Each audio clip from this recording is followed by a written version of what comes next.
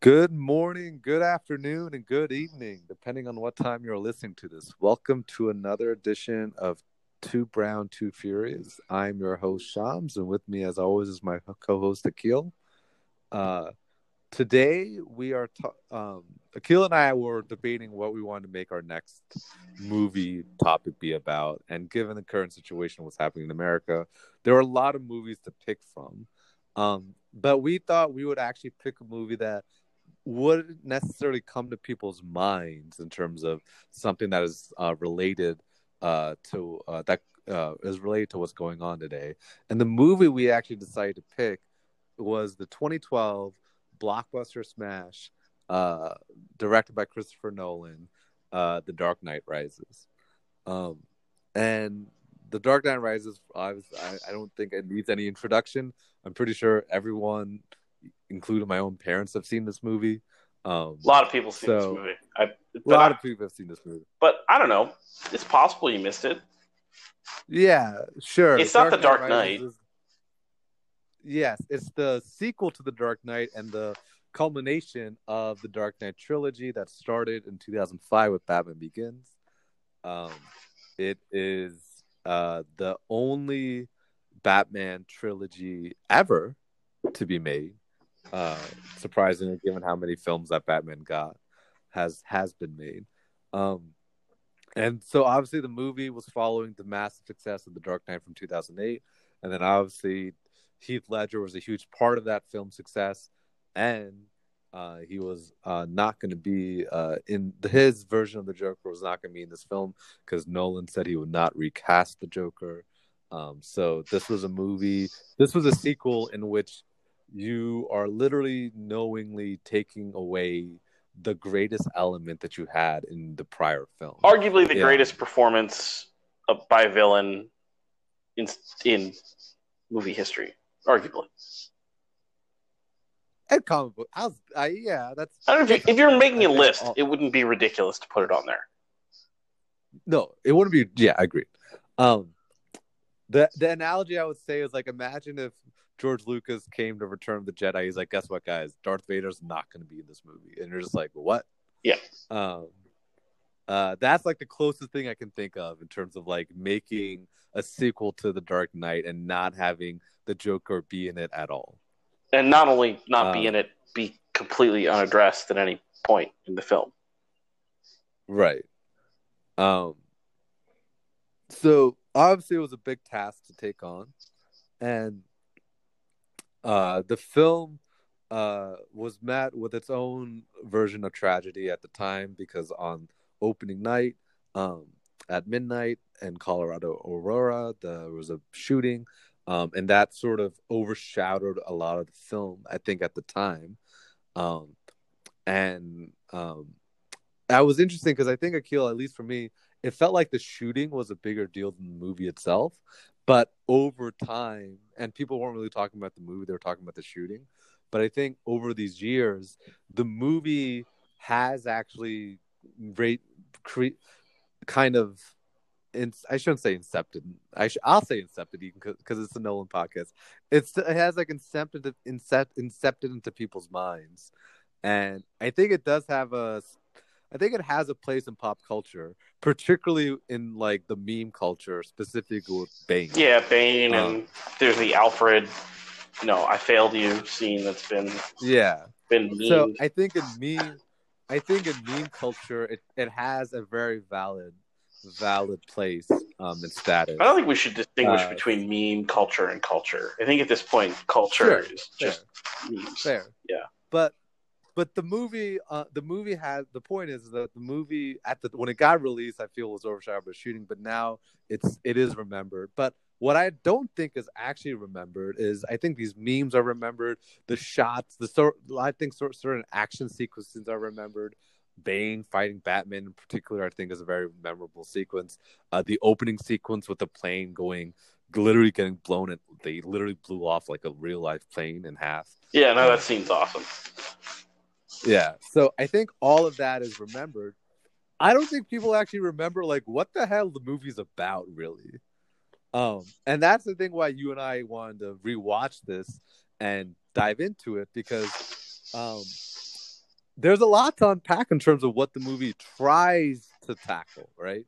And so we first want, I think, just get into the different themes and messages of the film that it's attempting to take on.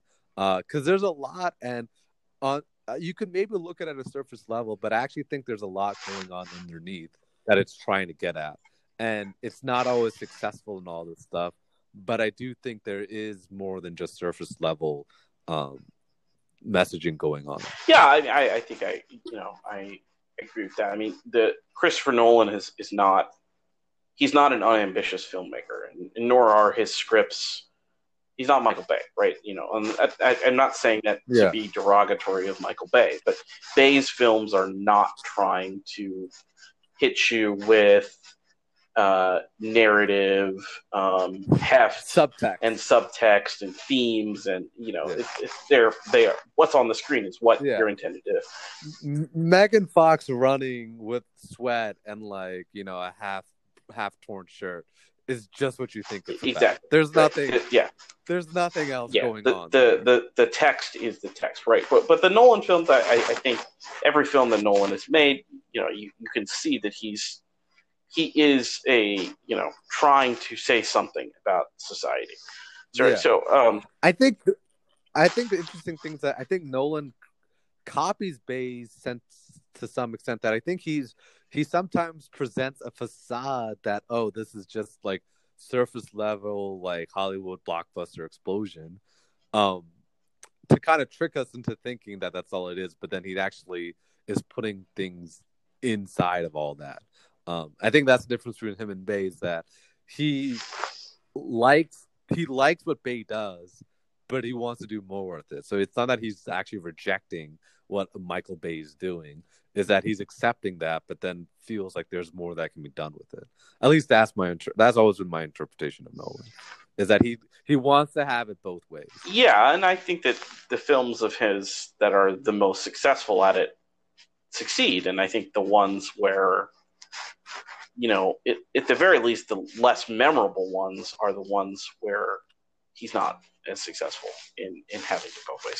So the Dark Knight Rises, is of the three of the Batman trilogy, I think it's the one that attempts to do the most thematically.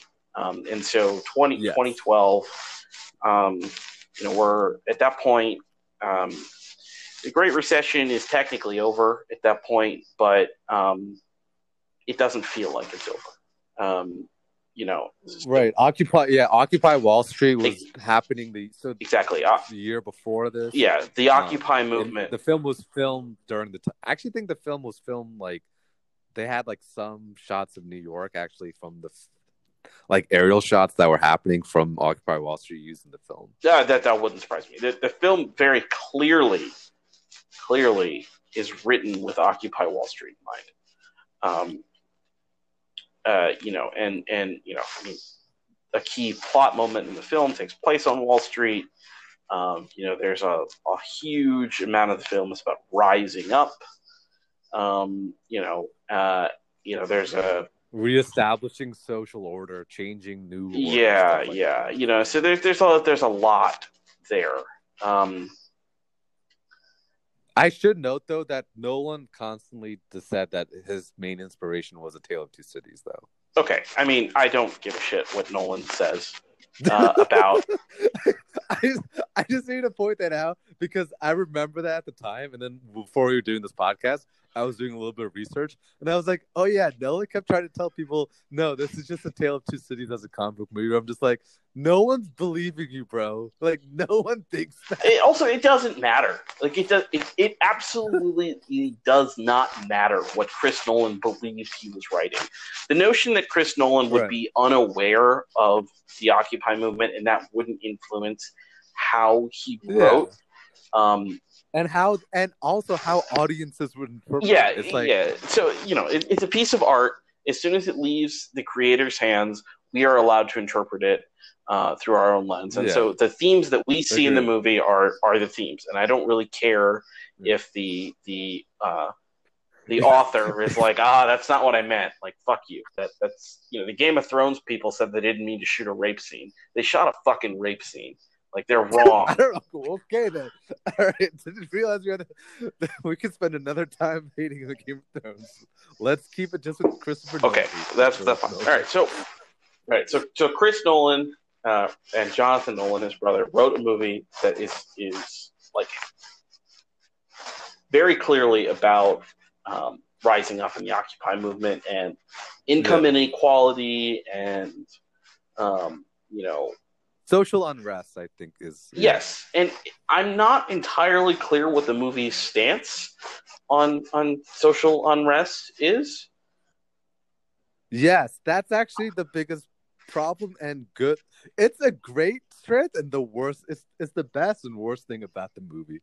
AKA, the best of times and the worst of times. Maybe it is like a Tale of Two Cities. Yes, I agree completely. You knew I was going to throw that in there. You knew I was going to. No, I didn't actually. I mean, that was actually pretty well executed. I'm impressed. But yeah, to me, its ambiguous stance is a strength and also a massive weakness. And I can explain that further if you want right now, or I don't know if you want to go further. I'm curious because I don't see it as a strength, and I don't really see how it could be a strength. So I'm curious what you think. So I think it's a strength in the sense that I think it in the beginning when it's trying to expose a full circle of what it sees the issue being, by not taking a stance, I think it's actually providing a fairly objective, as close to non-biased view of certain issues. But then it never actually ends it. But towards the end, at some point, you can't just be stating these objective facts. You have to eventually say, okay, what does this mean? Right? Not like what it is, but like you've told us what all this is now. So what's the value of that? And like, what should we do with that, with these facts? And it doesn't have a strong answer to that. So that's the weakness. Yeah. Is that it does a good job of actually presenting a bunch of issues and clearly putting it all out there. And as a film in general, I think it does it. As a Hollywood blockbuster, massive, big budget film aimed at mass audiences, it's actually insane that it's actually like doing all of this to me. Like the fact that a central, like a plot point is like Bane going to like Wall Street and like doing this like hack to then prove like this bigger point about like fragility of like money, and then to then get to this point that like money is inherently kind of just this intangible, valueless thing that we just make up, and that real power can be obtained without it. There's that scene where Ben Mendelsohn, the kind of crooked executive dude, is getting mad at Bane because he's not doing the plan that he thought he would. And he's like, don't you know who's in charge? And Bane just like grabs him and he just says like, do you feel in charge now? And it's just like such a like great kind of subversion of like, it's like, that's literally like what the 99 versus 1% like movement was trying to get at. Right? Yeah, so I mean, sort of. It doesn't actually. No, right, sort of, but it doesn't go far enough to say, all right, But then what does All like right, the problem is that Bane's the one doing it and he's a bad guy. So it's like, wait, yeah, and so that's the 99%. exactly. So Yeah. are the 99% Bane? Like that's not. That's like really. Right. Is that what we're supposed to take away from that? That the 1% are being, like and But the 1% are shown as to be bad too. Like the thing, it shows the 1% guy to be bad, but then the 99% is represented by Bane, who's also bad.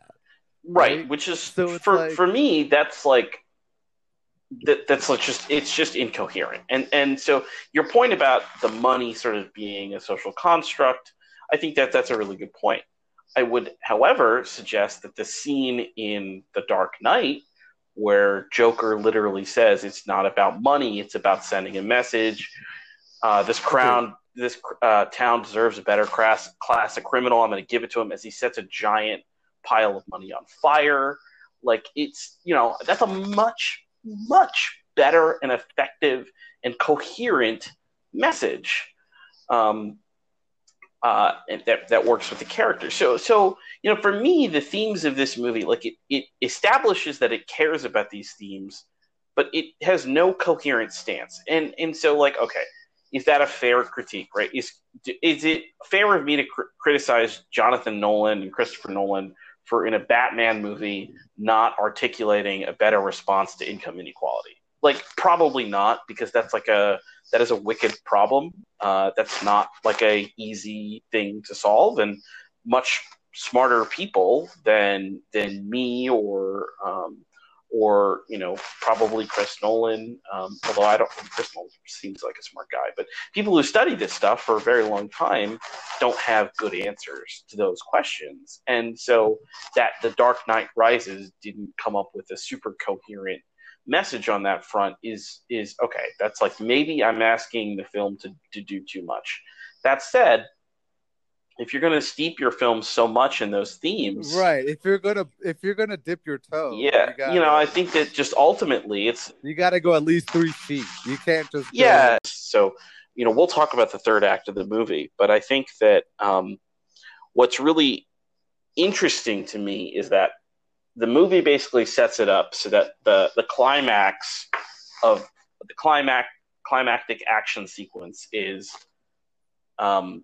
unarmed people running at very armed people, protesting the fact that they've taken over the city and trying to take it back. Yeah. But the people charging are police. Cops. Yeah. Mostly police. And they're charging the oppressed, the previously oppressed by the system, the roving, who've been manipulated by like a shadowy organization. Yeah, to take over their city. So, yeah. And this is where, to me, like the narrative incoherence behind this theme is really like stark, which is like, obviously Chris Nolan in 2012 or 2010 when he wrote the movie wasn't thinking about these issues in the way that I think that we would think about them now.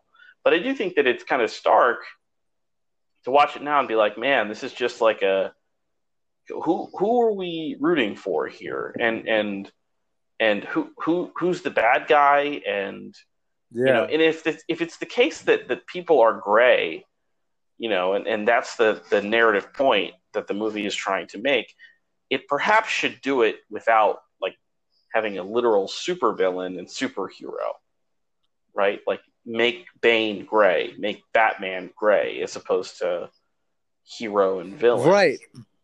That's it doesn't the thing, do that. Is that.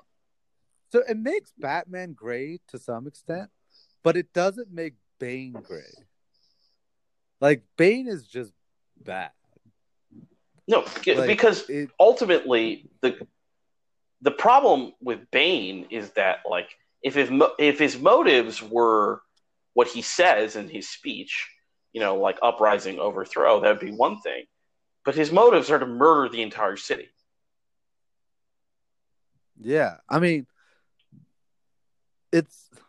so this movie tries to connect to the first movie with Ra's al Ghul, and I actually think that what you're asking for could have been done if Ra's al Ghul was the villain in this one.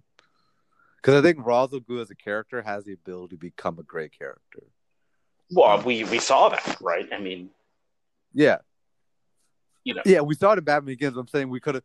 I think the actual like, if you look at the comic book character, they could have done even more with it and actually really created a truly ambiguous villain, where he's sinister, but you're sort of like, is he like complete? Like but he's not the Joker. Like he's not complete evil, right? No, he wants the world to be better. He just believes that in his way. Yeah. Yeah. He believes that doing so requires people to die. Right. So I think we're kind of stroking around this thing that the film the film wants to talk about all these different ideas, but it doesn't know at the end of the day what is right and what is wrong. And it's actually the big problem I have at the end of the film, and we can maybe use this as a way to segue, is that I actually have a big problem that the end of the film is that like Bruce Wayne just like sort of gives up. Like it tries to say that like, well, no, like he's made Batman a symbol and hope for people to just like use to like live their life and like use that as like inspiration, right? But I'm also like, yeah, but like Bruce Wayne is literally just like a rich dude now, like traveling the world, not giving a damn, right? And like that seems problematic. Yeah, I mean, the ending is incoherent thematically, right? So it's like why, like I think like. And I don't want to say like, I don't want to totally say like this is what I rewrite everything, but like it feels like if it would have been that like he gives up being Batman, but like he goes on being Bruce Wayne and like just like tries to save the city as Bruce Wayne, right? And do a better job being Bruce Wayne, city savior or whatever. Like that would have been a much more consistent ending. It would have been consistent in some respects, but in other respects, if the film presents itself as the 1% versus the 99%, Bruce Wayne is literally the 1%. He is in the richest man in the world in these comics, right? So yeah, and the source of his strength are his resources, and he's rich. That is his superpower. As Ben Affleck, Ben Affleck artfully says as Batman in Justice League. Ben Affleck's only good line as Batman in his entire 2 films as Batman. That's probably true. I have a little bit of a soft spot for his performance. Oh, you mean alcoholic Batman? Yeah, I totally love alcoholic recovering Batman. Yeah, I mean, those movies are a mess. But anyways, yeah. So it's incoherent. And okay, so like we've been dunking on this movie for 20 odd minutes now, and I think it's sort of important to say that like I think that the themes of this movie are incoherent, but I don't actually think this is a bad movie. Oh, let's be clear. Okay, I should have said this from the start. I freaking still love this movie because I'm a freaking Nolan Dark Knight fanboy. Let's be clear. I have a great time watching this movie. Right? So like the first 2/3 of this movie are legitimately really good. The last third is just incoherent, but it's also dope because the action sequences are still dope. It's visually good. I mean, the visuals in this film are outstanding. Yeah, like, I mean, let's just break down. Like, first scene, like, Tommy Carcetti gets blown up. Okay, nobody other than me is going to understand what you meant there. Littlefinger gets blown up by Bane.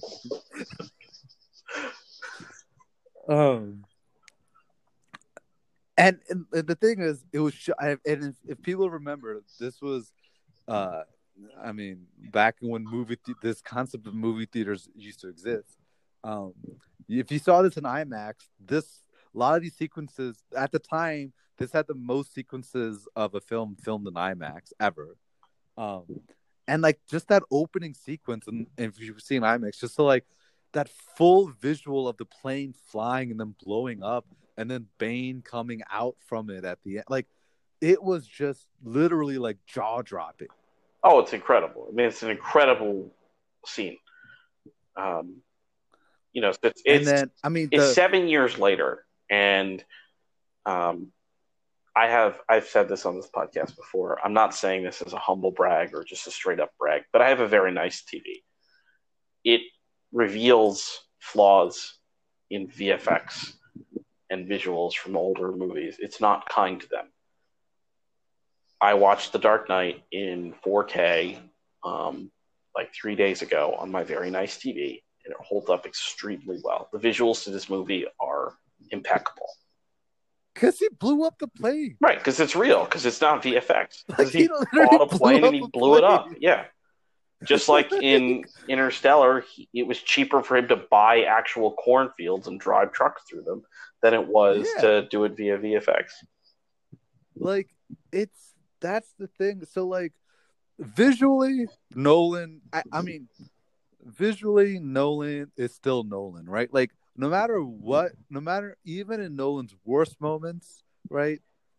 He just has this cinematic scope that very few filmmakers of the last 20 years have had. And that just stands up, right? I'm a big believer that substance very much does matter, but in terms of cinema, there's certain ideas of visual imagery that just hold up for the rest of time. And it's why certain films from like 60, 70 years ago, I can still watch today. And while the dialogue may not be as sharp and the acting may feel a bit different than it does today, but the visuals of the films are as strong today as they were 70 years ago. And I really believe that with Christopher Nolan, most of his films and shots, that he has a sense of visuals that stands up and will stand up over time. And no matter what we feel about his other elements of his films, like we can't take that away from him. Yeah, I agree with you. So I think the first 2/3 of this movie are quite good, watchable, and entertaining. Just entertaining. I mean, I have quibbles with things. I think that the character of Bruce Wayne is not particularly interesting. In this movie or in general? In this movie. Oh, yes. Particularly, given how interesting the character was in Batman Begins. I think it's very interesting in The Dark Knight too. I think it's always over underrated. Everyone just always overlooks because he has how interesting the love story, and also he has like a bunch of good one-liners. In The Dark Knight, which is an underrated element of that movie. The comedic elements of Dark Knight are amazing. Right? Yeah. The degree to which you laugh in that movie is potentially one of the things that elevates it above. There's very little laughter in this movie. Yeah. And like Nolan was like, "Oh, you guys think a Christopher Nolan movie is like dark and brooding? Let me show you what I think a dark and brooding film is." Yeah, and then Zack Snyder watched it and was like, "Oh, I'm gonna take this to 11." Or more like a negative 11. Yeah. So yeah, first 2/3. Anne Hathaway, which was a big question mark for me going into it. I think she's not given enough, but I think what she's given, what she actually does really well with. I think she steals every scene she's in. Right, but I don't think she's given enough. So her character isn't that great, but she is really, really good. I think her character is actually a little bit better than I remembered it being. There's more there than I thought. I don't think there's enough there. And I don't want to make this a comparison between the Dark Knight and the Dark Knight Rises, because the Dark Knight Rises will lose every time, and that's just not fair. But for instance, Rachel, Maggie Gyllenhaal in the Dark Knight has more. Probably doesn't have more to do, but is a super well developed character. Rachel Dawes, aka Maggie Gyllenhaal, formerly played by Katie Holmes, has a genuine conflict in The Dark Knight to me. Yeah, like a real interesting conflict, right? And there's and the great thing about The Dark Knight is that it actually has a resolution to that conflict. It just literally ends that resolution with her dying, but like she has a genuine conflict between which life does she want to choose between Harvey Dent and Bruce Wayne, right? And she makes a choice in the end, and then she dies. But like that's like what choice? I mean, I guess Catwoman makes a choice that she like comes back to fight and save Batman, but like that's just like a very comic. I don't know. It just I don't feel like they gave her a great struggle and conflict in this film. They tried. I agree with you. It doesn't. Yeah, they tried. No, it's not. This film tries. I think the one thing I won't say about this film does try. Yeah. Right. It doesn't. Its problem is not a lack of trying and effort. Its problem is in terms of execution. Yeah. Right. It's not. It is one of the least laziest blockbuster films that you'll ever see. Yeah. Like it is trying in some ways too much. Oh yeah, for sure. Say. Yeah, no, it definitely tries too much. So right. So I think that like where this all sort of comes to a head, where most of the issues that we're identifying, like they're sort of visible in the first two acts, but they're glaring in the third act, which to me, like, if you watch the movie, the third act, the climax is just, it's a mess. And so when I say the third act, Shams and I were talking about this before we started recording. What's the third act? It's basically everything that happens after Bane gives his speech at the football stadium. The football stadium blows up. Yeah. And I just think so. For me, they're like, there's a hold up, pause. By the way, that scene, incredible still. Yeah. The montage of that, like the cutting between the boy and the mayor and the sound and what's going on with the cops. I mean, it's classic Nolan of like juggling multiple different things. Oh yeah, no, I mean phenomenal. It's really, really good. Yeah, so right, and so that's the best. That's basically the peak of the film. So for me, like, there's problems with the text and the subtext in the third act, and that's for me like why this movie is ultimately, it feels so unsatisfying, despite actually being a pretty damn good movie. Is that so? The text. My problem with the text, it's completely and totally unbelievable what happens on screen. 100%. Like every plot hole that you think exists. Right, and okay. So the Dark Knight and Batman Begins, are they believable? Obviously, there are a bunch of things in Batman Begins that make no goddamn sense, like machine that turns water vapor or water into vapor, but doesn't like explode people.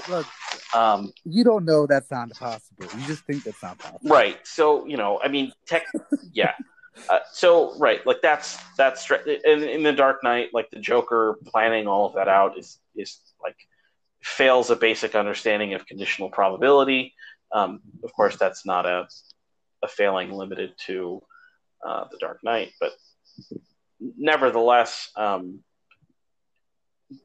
within the rules. The main thing with the Dark Knight is the fact that Harvey Dent survives that car crash, but everyone else dies. I mean, there are a lot of things, but the thing is that within the rules of the movie, it's fine, right? But right. Okay, so the premise is that a city is being held hostage by a nuclear bomb, and the United States government and military exists and does Yes. nothing. They don't negotiate with terrorists. Right. So they do nothing. To be fair, I actually don't think that part is as unbelievable as you think it is. I just like That's actually the bottom tier of like my issues with plot continuity and plot like ridiculousness. I mean, there's a lot, but that's a big one for me. To me that I actually think that's not out of the realm of reality. Not saying that's the most likely outcome that would happen in real life, but I don't think it's as low of a probability as you think it is. They have a nuclear bomb.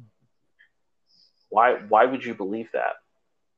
At no point in the movie do they establish that they actually have a nuclear bomb. Yeah, but they have one. And you know they have one. Right. You as the audience know they have one. Also, police officers trapped underground? No, what? That doesn't make any sense. Like, but they don't die. And they apparently go able to shave every day. Right. So okay. No, the worst. Okay, can we just skip to the worst part, which is that Bruce Wayne suddenly gets up from this freaking prison, right? Gets his way all the way back to America, right? Somehow. Just walks in. No. Walks in to some lockdown city, meets up with Catwoman somehow, and then to top it off, the cherry on the top, decides to meticulously plan gasoline on this thing in the shape of a bat, so that for his grand entrance, he's gonna light it on fire. Yeah, I mean, when did he do that? Yeah, no, I mean, how did he do that? Like that. I couldn't get over that 8 years ago, and I still can't get over that today. Well, that's a problem, like where they're just trying to make this awesome moment, and it makes no goddamn sense. It makes no sense. But it's like this. It's the chain of events. Like if only one of those events happen. Like the thing is, like the Dark Knight may have an event, but it's like okay, there's just this one event, and then like you just move on. But there's like these chain of events where just like you can't just keep doing this. Like at some point you have to be grounded, particularly for a Christopher Nolan film, exactly trying to be grounded in reality. He doesn't make realistic films, but he tries to adhere to realism as close as he can. Right. For someone of that to just say fuck it and like go with the most like insane movie ideas just feels like I don't want to say lazy, but just I'll say lazy. I would say disappointing. I mean, it ultimately I think kills the movie. It just rushes it. You know, it's not even. I feel it's so rushed in the end. Yeah, I mean, maybe rushed. I'm not sure that you could salvage it. I think that the premise is so ridiculously stupid that I just like it just does not make any sense. This is where you and I had this.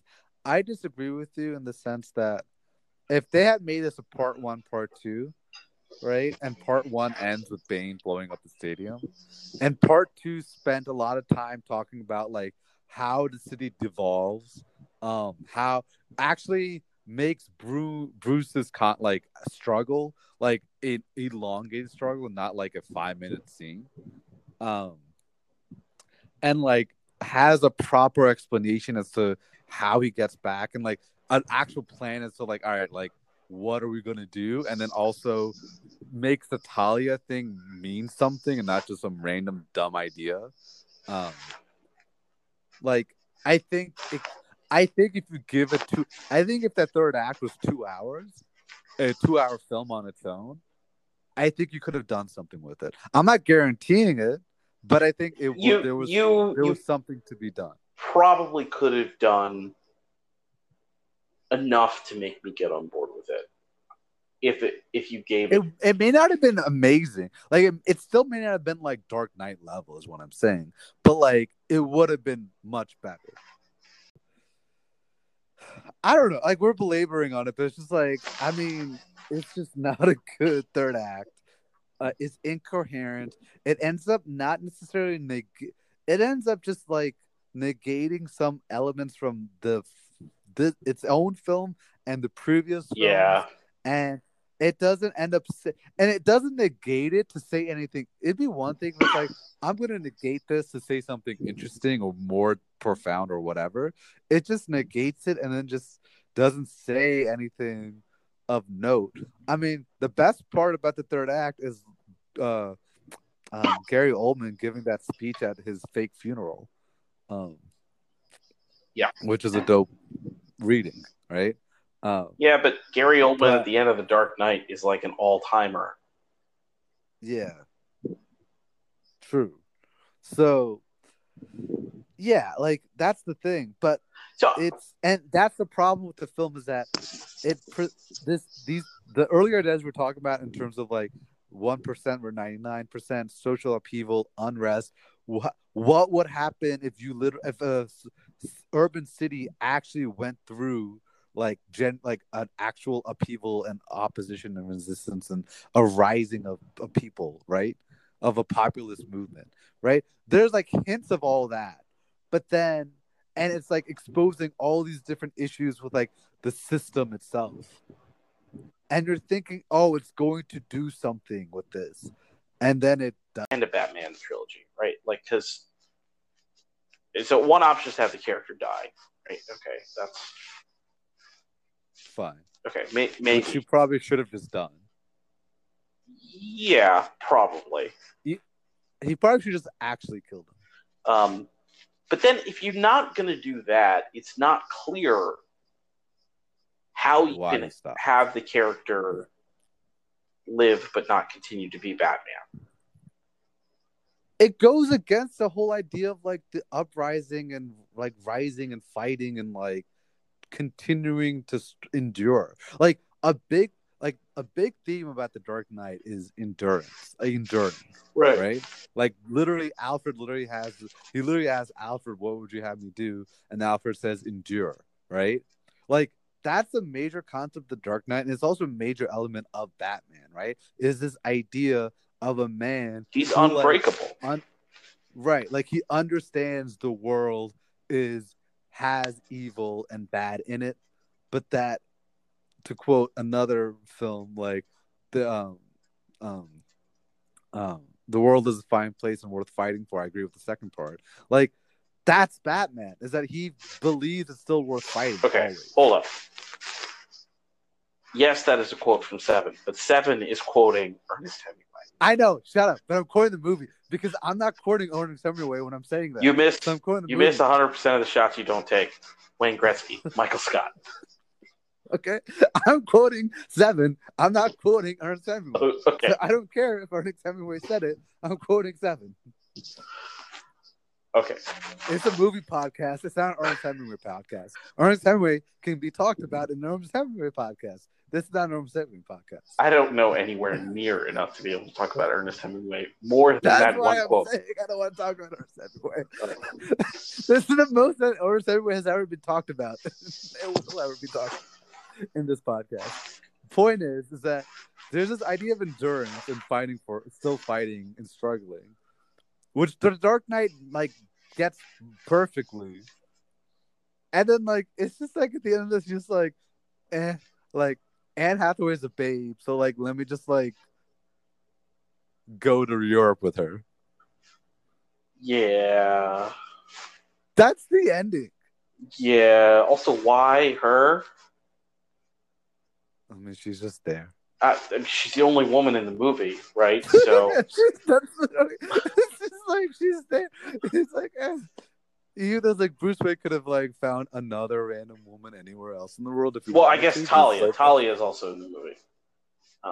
Yeah, but she's dead. That's right. Half of you is this, right? So I agree with you. It's tough to rate this movie. Do you think that it would be better if this movie didn't exist?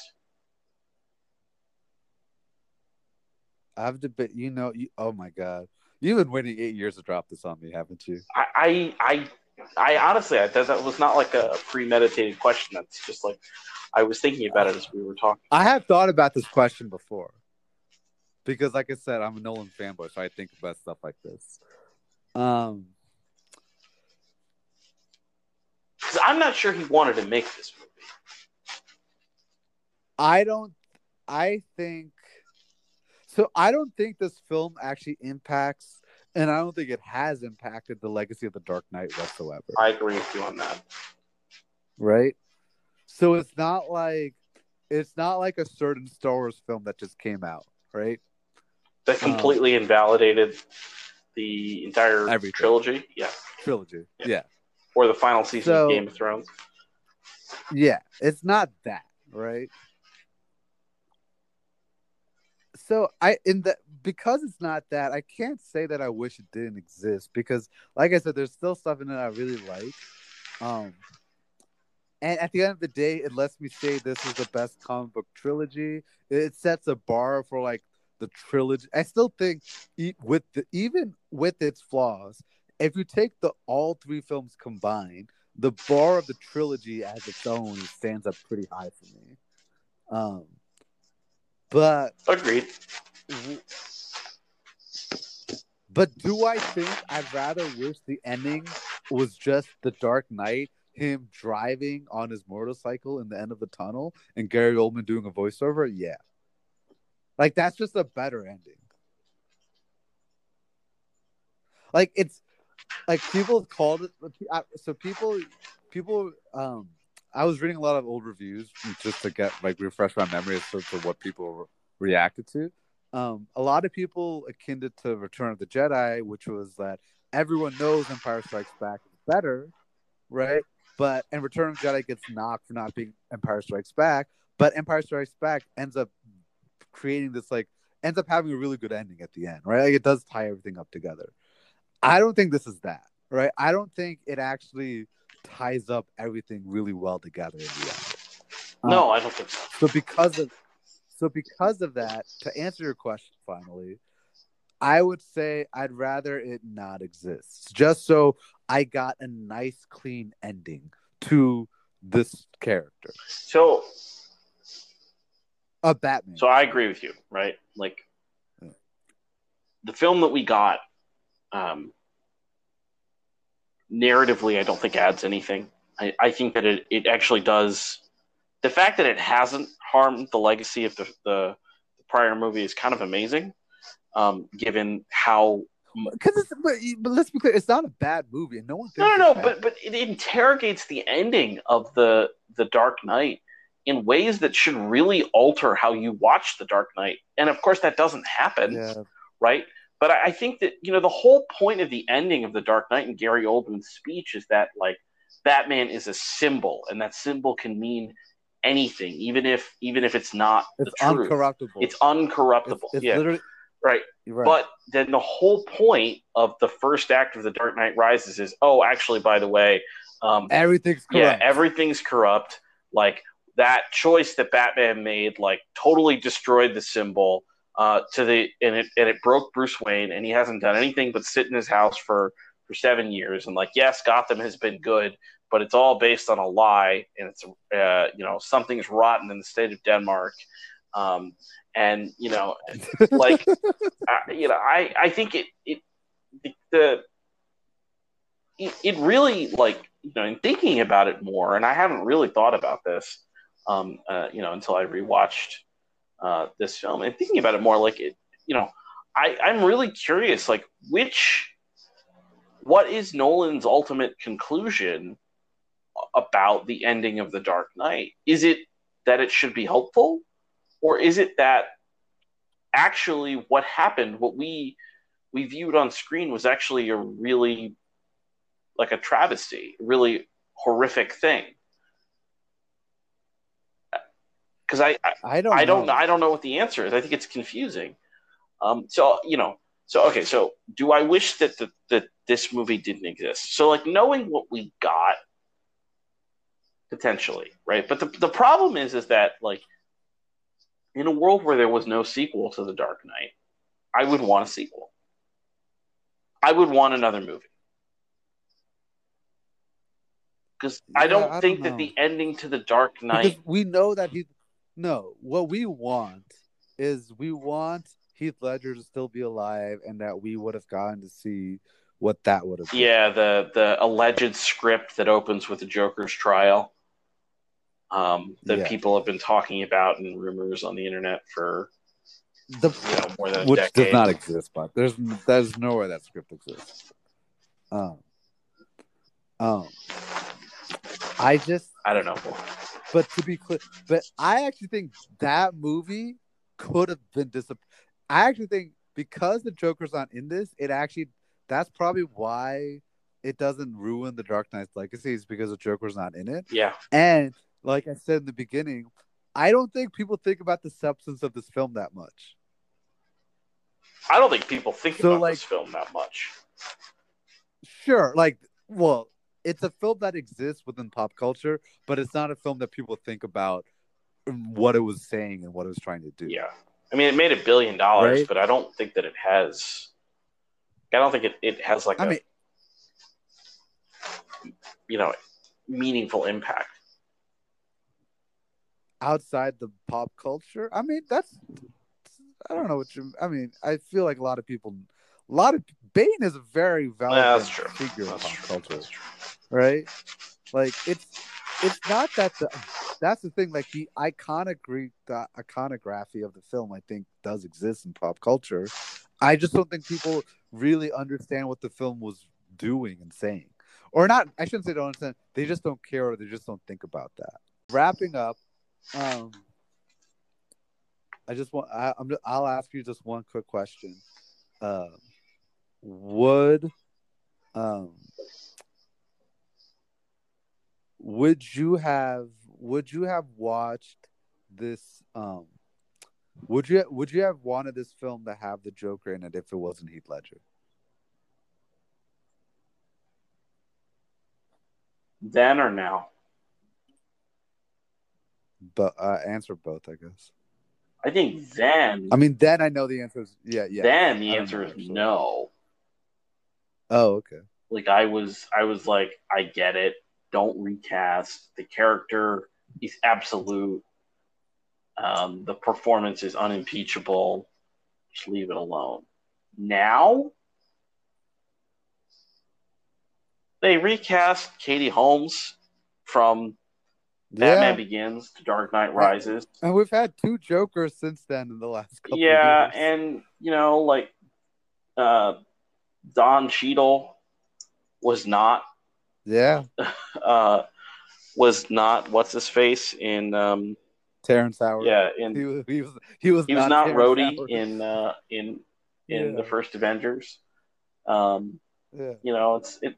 many different how many different love interests did in Game of Thrones they have that Dario? How many different actors did they have play him? 3, I think.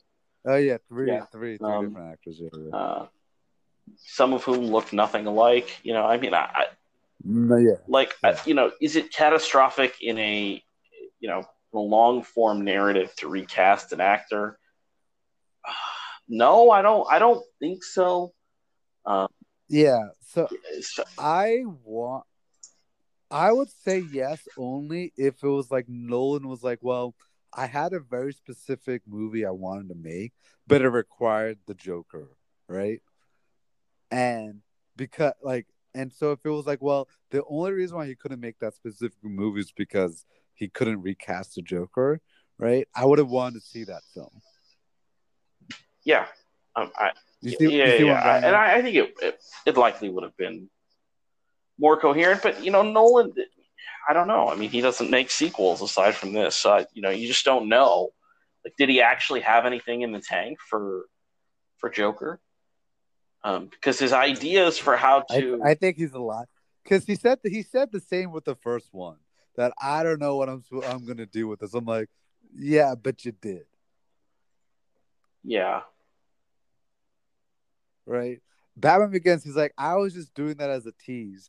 I don't know what I was gonna do with it. I'm like, yeah, but then you just wrote out the script, so it was within you, right? So I do think that he had.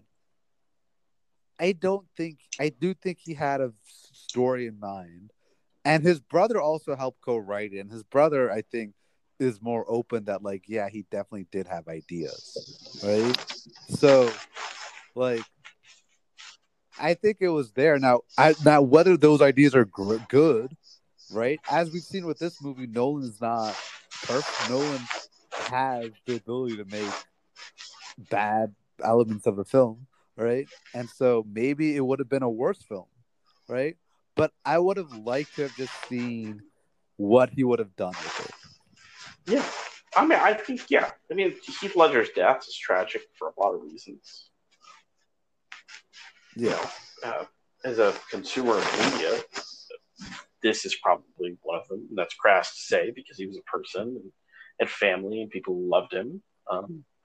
And so, like, for them, that's ridiculous. But for me, I don't know Heath Ledger, and so his impact on my life Yeah, was through his art. And so, through yeah, film, not sure. not being able to see him play this character again is, yeah, I mean that sucked. Yeah. So Yeah. I think that it's ultimately, I think that there, for a variety of reasons, this movie, um, just it's tough. It's a tough one to nail down. It's got a little bit of Godfather 3 syndrome to it, which is just that it's Yeah. not a bad movie, but the only things that I can really think to say about it are that it's bad. You know, like it And then you have like you remember like one amazing moment in right, there. and then the rest of it is like, all the things that it got wrong, and it's like that's not really fair because Yeah. it's a good movie. It's just not its And for a predecessors. blockbuster, I mean, if you compare it to almost most majority of Hollywood blockbuster, it is just way better. Yeah, Right? Like it just is. But like, yeah, it's the classic disappointing good movie yeah, which we've talked about to several me. times on Right. this Right. this pod. Like there's just movies which the emotions of what you feel it could have been override your objective take on what it really Yeah, is. agreed. Right. And I think that's a good way. That's a good place to end it. Do you have any last words though? Nope. All right. Well, we went long as usual, but thanks for listening. Uh, until next time, we'll see you later.